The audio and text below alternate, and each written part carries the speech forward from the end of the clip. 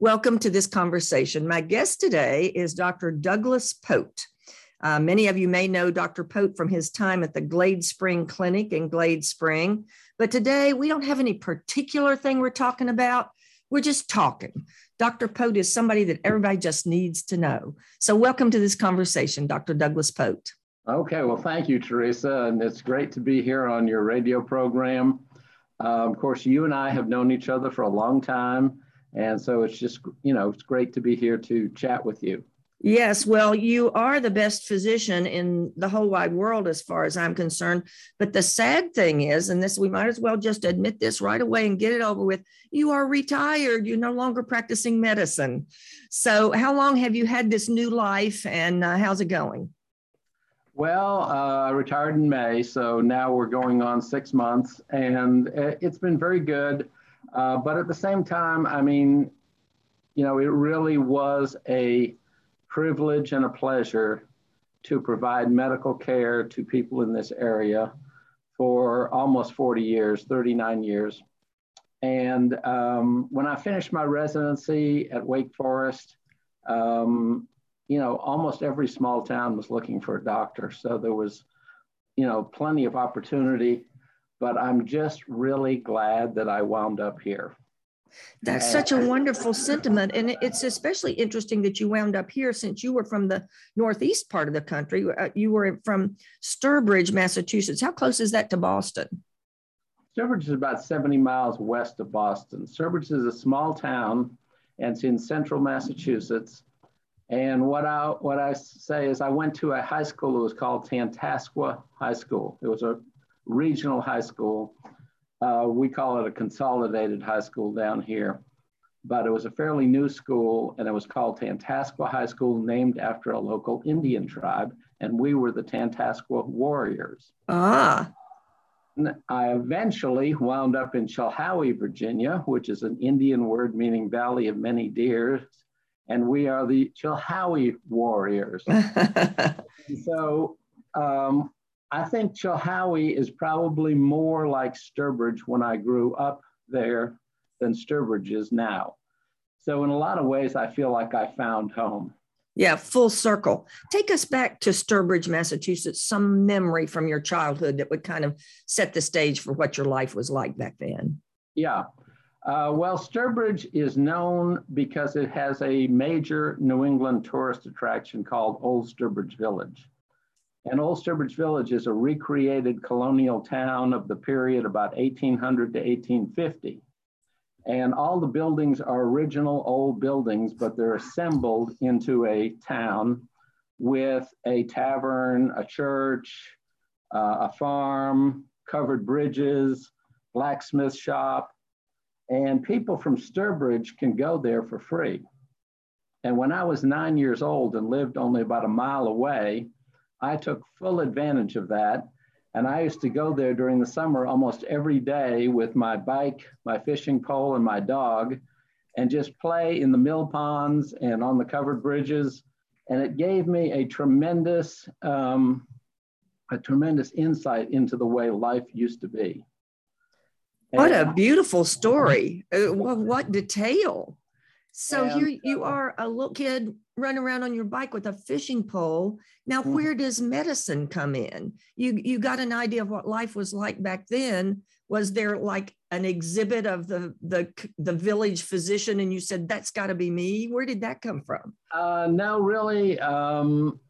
A lot of people in my family are engineers. And so I got a degree in engineering, and then I worked as an engineer briefly, but also because I couldn't find an engineering job, I worked in a hospital for a while. And, that just gave me an appreciation for medicine. And, I decided I wanted to go into medicine. And well, after I got my degree in engineering and worked for a few years, then I went back to school and went to Eastern Virginia Medical School, did my family medicine residency at Wake Forest. And I'm very, very glad I made that change. So the idea of becoming a physician was just because you worked in a hospital because you couldn't find an engineering job? Yeah. And, Yeah, so I just worked there for a while, and that just gave me a a big insight into, you know, the wonderful world of medicine. And it was a great change because I really don't think I ever would have been a great engineer, but, you know, I've really enjoyed being a doctor. Well, let's talk about what the best and the worst has been of being a doctor. Now, I really am still missing that spark, you know, the beginning of life spark. You were in the hospital working. What exactly were you doing? What did you see that made you think this is what I want to do? Well, I was actually working as a respiratory therapist, and, you know, got to do all kinds of things with, you know, with people with serious illness. And I just admired the dedication and the knowledge that physicians had. In particular, there was a doctor there whose name was Mortimer Schnee. No way. And he was the head of the respiratory therapy department. And so he used to, about once a week, he would come and talk to us about different diseases and, you know, the pathophysiology and what was happening in the body when someone had an asthma attack, and what it meant to have a heart attack, or what congestive heart failure was. And I thought these things were just amazing.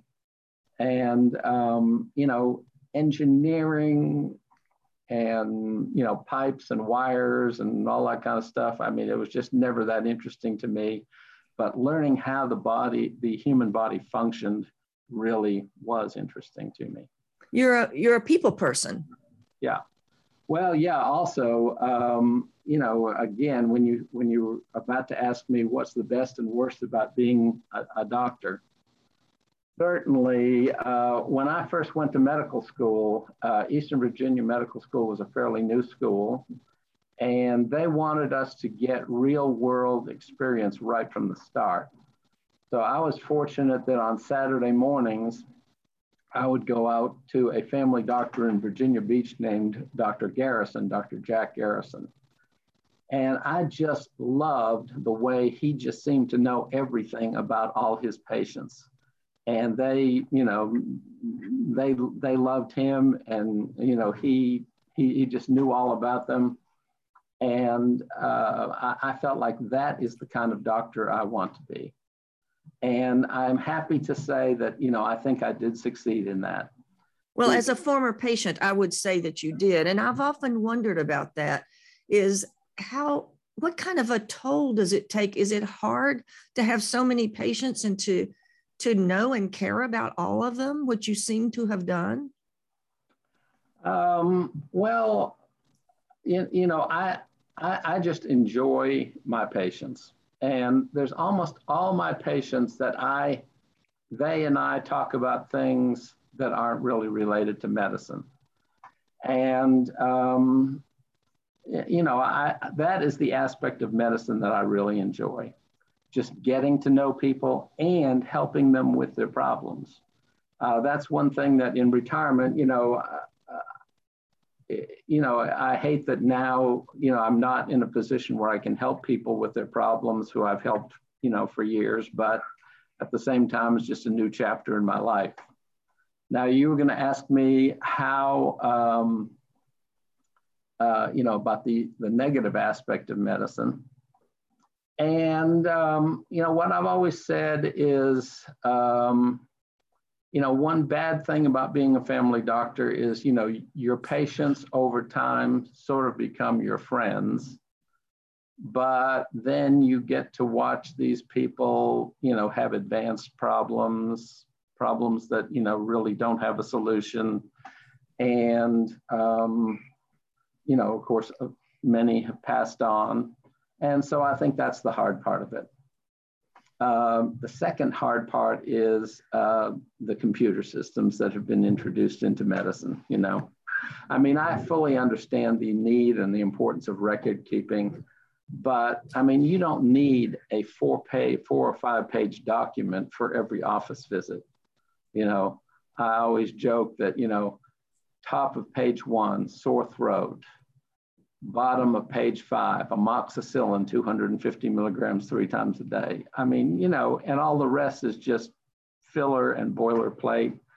And unfortunately, in the end, I'm spending a lot more time with my computer than I am with the patients.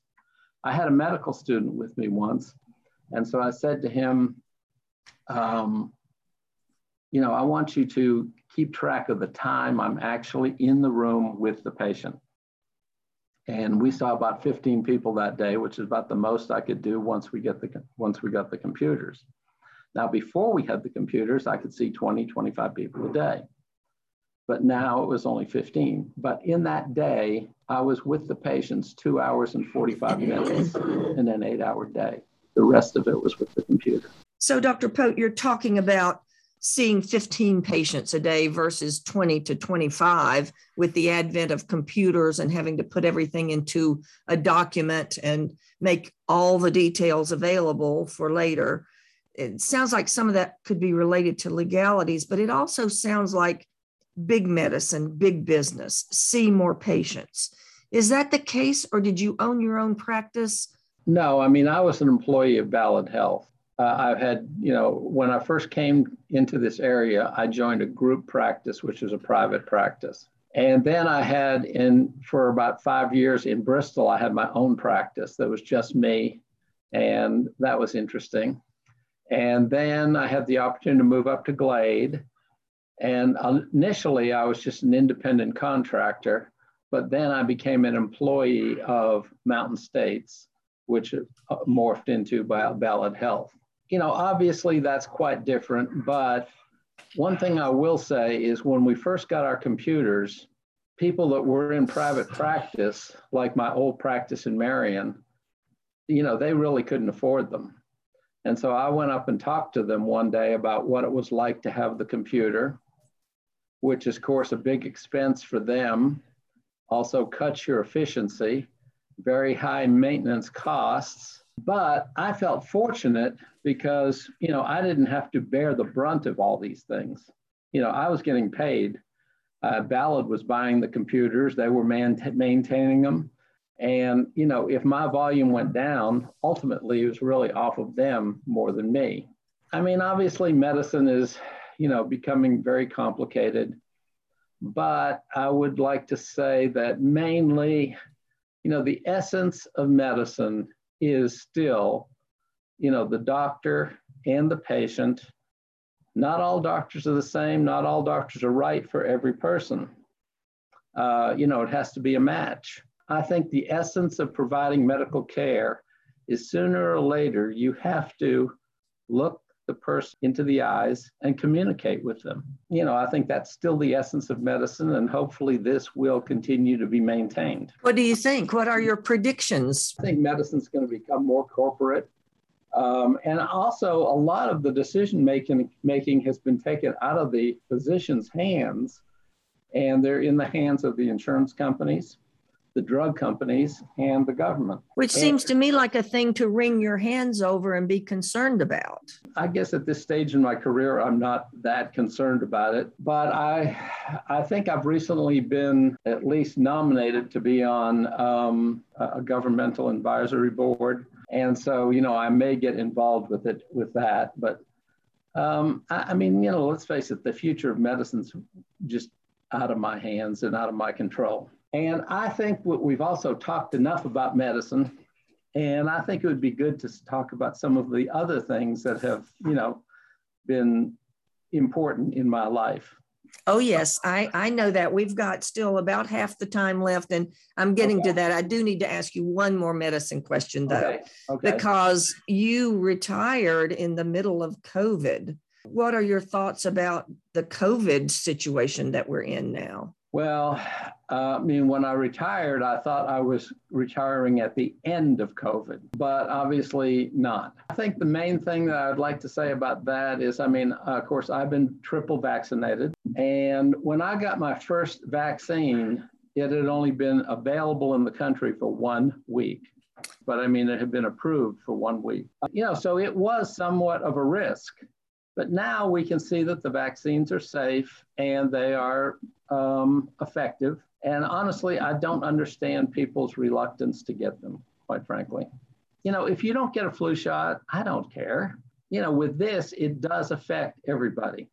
which is why, I'm still not doing some of the things that I want to do, still wearing masks and all that kind of stuff, not because of me, but because of other people. Right. So I think COVID is always going to be here, but I think it's going to become a lot more manageable when more people get vaccinated, when there are medicines that can specifically treat it, which hopefully are going to be coming out soon. So, okay. So Dr. Pote, after what was it, 40 years of practicing medicine in this area, it is clear you are retired and ready to let that go, and you have other things that you're excited about. Yeah. If people have paid attention at all to the big things going on in this region, they know that you're not just a physician, but that you are a playwright, and that you've had 3 plays produced at Barter Theater. So tell us about that and what you think the next step is going to be in your future with the theater. Well, of course, yes, I was very, very fortunate, mainly because of my lifelong interest in music, to write 3 plays that have been produced at Barter Theater. The last one was called America's Blue Yodeler about Jimmy Rogers, who is the first person inducted in the Country Music Hall of Fame, and also in the inaugural class of the Rock and Roll Hall of Fame as an early influence. The second one was called Man of Constant Sorrow, and that was about Ralph and Carter Stanley from Dickinson County. And then, of course, the first one was about the Carter family, called Keep on the Sunny Side. And all of them were, well received and popular, but only one play really had magic. And that is, of course, Keep on the Sunny Side. And I've come to realize that if you write something that people want to see again and again, you've really done something special. And I've also come to realize that, it's one thing to create a work of art, but what that work of art really needs is someone to believe in it. And Rick Rose at Barter really believed that a play about the Carter family would be successful. And, he's the one that really, really, helped get it going, as a successful production. You refer to the Carter family, but people might not know. So just a review of who they were and why that's so big to you. Yeah, like I said, I'm just very, very interested in music. And I always have been, and particularly the history of music, blues, early rock and roll, and all that type of stuff. But somewhere along the line, I discovered the Carter family. And of course, the Carter family are from Scott County, Virginia, A.P., Sarah, and Maybelle, and they recorded their first songs in Bristol in 1927. 4 days later, Jimmy Rogers recorded his first songs, and between those 2 acts, they were the first really, really commercially successful country music artists, and really they are the foundation for all country music. And the Carters really aren't even specifically country. They're in a way sort of more of a folk act, and they have influenced folk artists like Woody Guthrie, Bob Dylan, people like that also. So they're hugely influential. And if anyone saw Ken Burns' recent country music documentary on PBS, 16 hours long, and the Carter family on and on and on.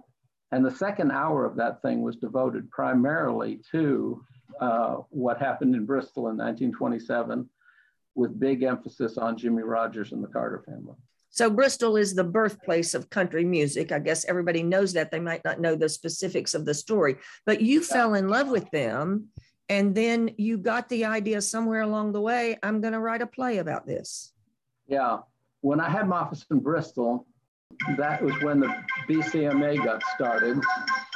And so I joined. As soon as I opened the Bristol paper and saw a picture of Tim White, Leighton Harding, and Fred McClellan standing in front of Tim White's mural, I said, this is the group for me. So I became a part of that, and we had a lot of fun, and we did concerts at the Paramount Theater and everything. But we would have meetings on the stage at the Paramount Theater, and Rick Rose came to one of those stages, maybe around 1995. And he said that the Barter would be interested in doing plays based on the area's musical and cultural heritage. So right away, I thought about the Carter family. Honestly, all I was thinking about is their music, not their story or anything like that. And I just thought to myself, for some reason, that this would be great. And I just carried this idea in my head for 6 years, hoping I could find someone who would be interested in writing it. And in 2001, my wife and I went to see Smoke on the Mountain at the Barter, and Rick Rose was out in the lobby. And I said, did you ever think about doing a play about the Carter family? And he said, man, yes, we want to do that. That would be awesome. So I said, well, I'm not a writer, but I do know a lot about the Carter family. So if you ever get a chance to writing it, I think I could help you. So he took my name down. And so I went home and I thought, well, maybe if I wrote an outline, that would help them. And then I thought, well, actually, I do know how a couple of these scenes should go, so I'll start that. So I wrote 4 scenes, sent them in. They said they liked it and wanted me to finish it, and the rest is history, so to speak. Yes, history. I remember seeing that show and it was magical. You're right. It was magical. But now you're retired. You've got 3 plays that you have done. What's going to be next? I don't know, really. I don't know if I will write another play or not. I think if I was going to write anything, I would try to turn Keep on the Sunny Side into a screenplay. And I did take, as in retirement, I did take a course through the Lincoln Theater on screenwriting. So I think that if I am going to have a writing project, it's probably going to be that. Well, I'm just going to say right here, there is no if to this. It's going to clearly happen just the way you said you be done. Yeah, it has to be done, and you're going to do it. And yeah, I mean, clearly there's an interest. You talked about the Ken Burns series on country music, and and in this region, there's such an interest in it. And it's a story that it pertains to everybody in the country because, as you said, it's the foundation of country music and folk music and all kinds of things. So when do you get started is the question. Yeah. Well, I've already started writing it a little bit, and so we'll see how things work out. This is interesting. So you started off as an engineer, you went into medicine, you love music. Do you perform music? I wouldn't say perform, but I do play guitar and, play guitar and sing a little bit, but I mean, I don't have a great singing voice, so I don't really perform.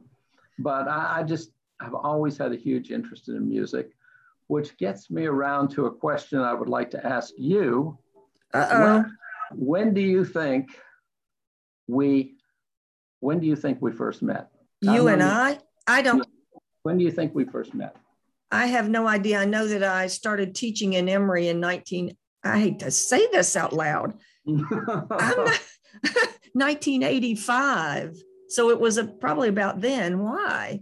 I thought you would say sometime around, I was the college physician for Emory from like around 1990 to 1995, something like that. I thought you would say that. But when I first moved to Marion, I thought that people up here would mainly like country music.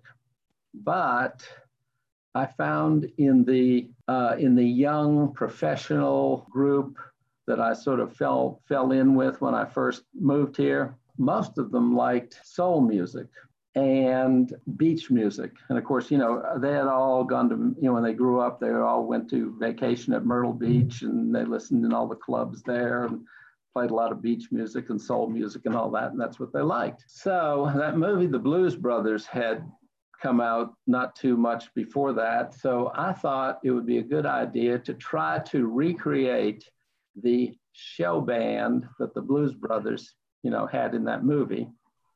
And so we did. We found a bunch of musicians and we put together, and I didn't play in this, but I was more in innovation and promotion and song selection and things like that. But we put together a group that we called the Blues Brothers. And we had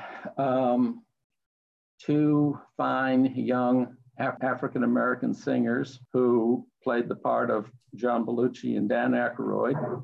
We had a kicking 5-piece band.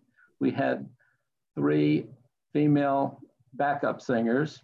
We had a 3-piece horn section, and it was a great band that we performed shows with, usually in conjunction with the American Cancer Society.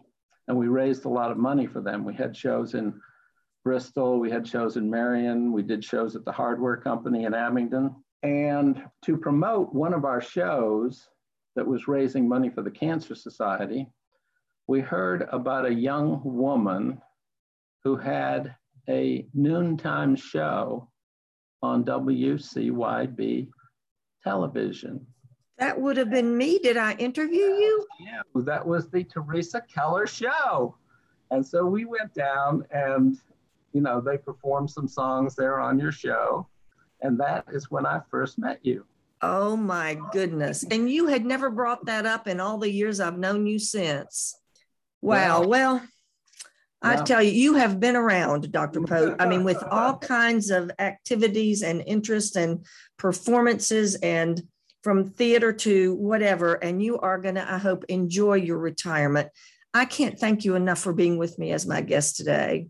Well, thank you very much. I mean, it's been great knowing you and Fred and all these years, and thank you for having me on the show. It's been great. Well, thank you so much. And as I said when we started, this interview is just because sometimes there's just somebody that people need to know. It's not about anything that's happening at the moment that's particularly timely, but it's just about some people you need to know. Well, yeah, we're not promoting anything. It's just to get acquainted. That's right. Thank you for being here with our listeners. And above all, I thank the listeners regularly for tuning in to WEHC. This conversation is on Wednesdays at 6, Sundays at 2. Thanks, everybody, and see you next time.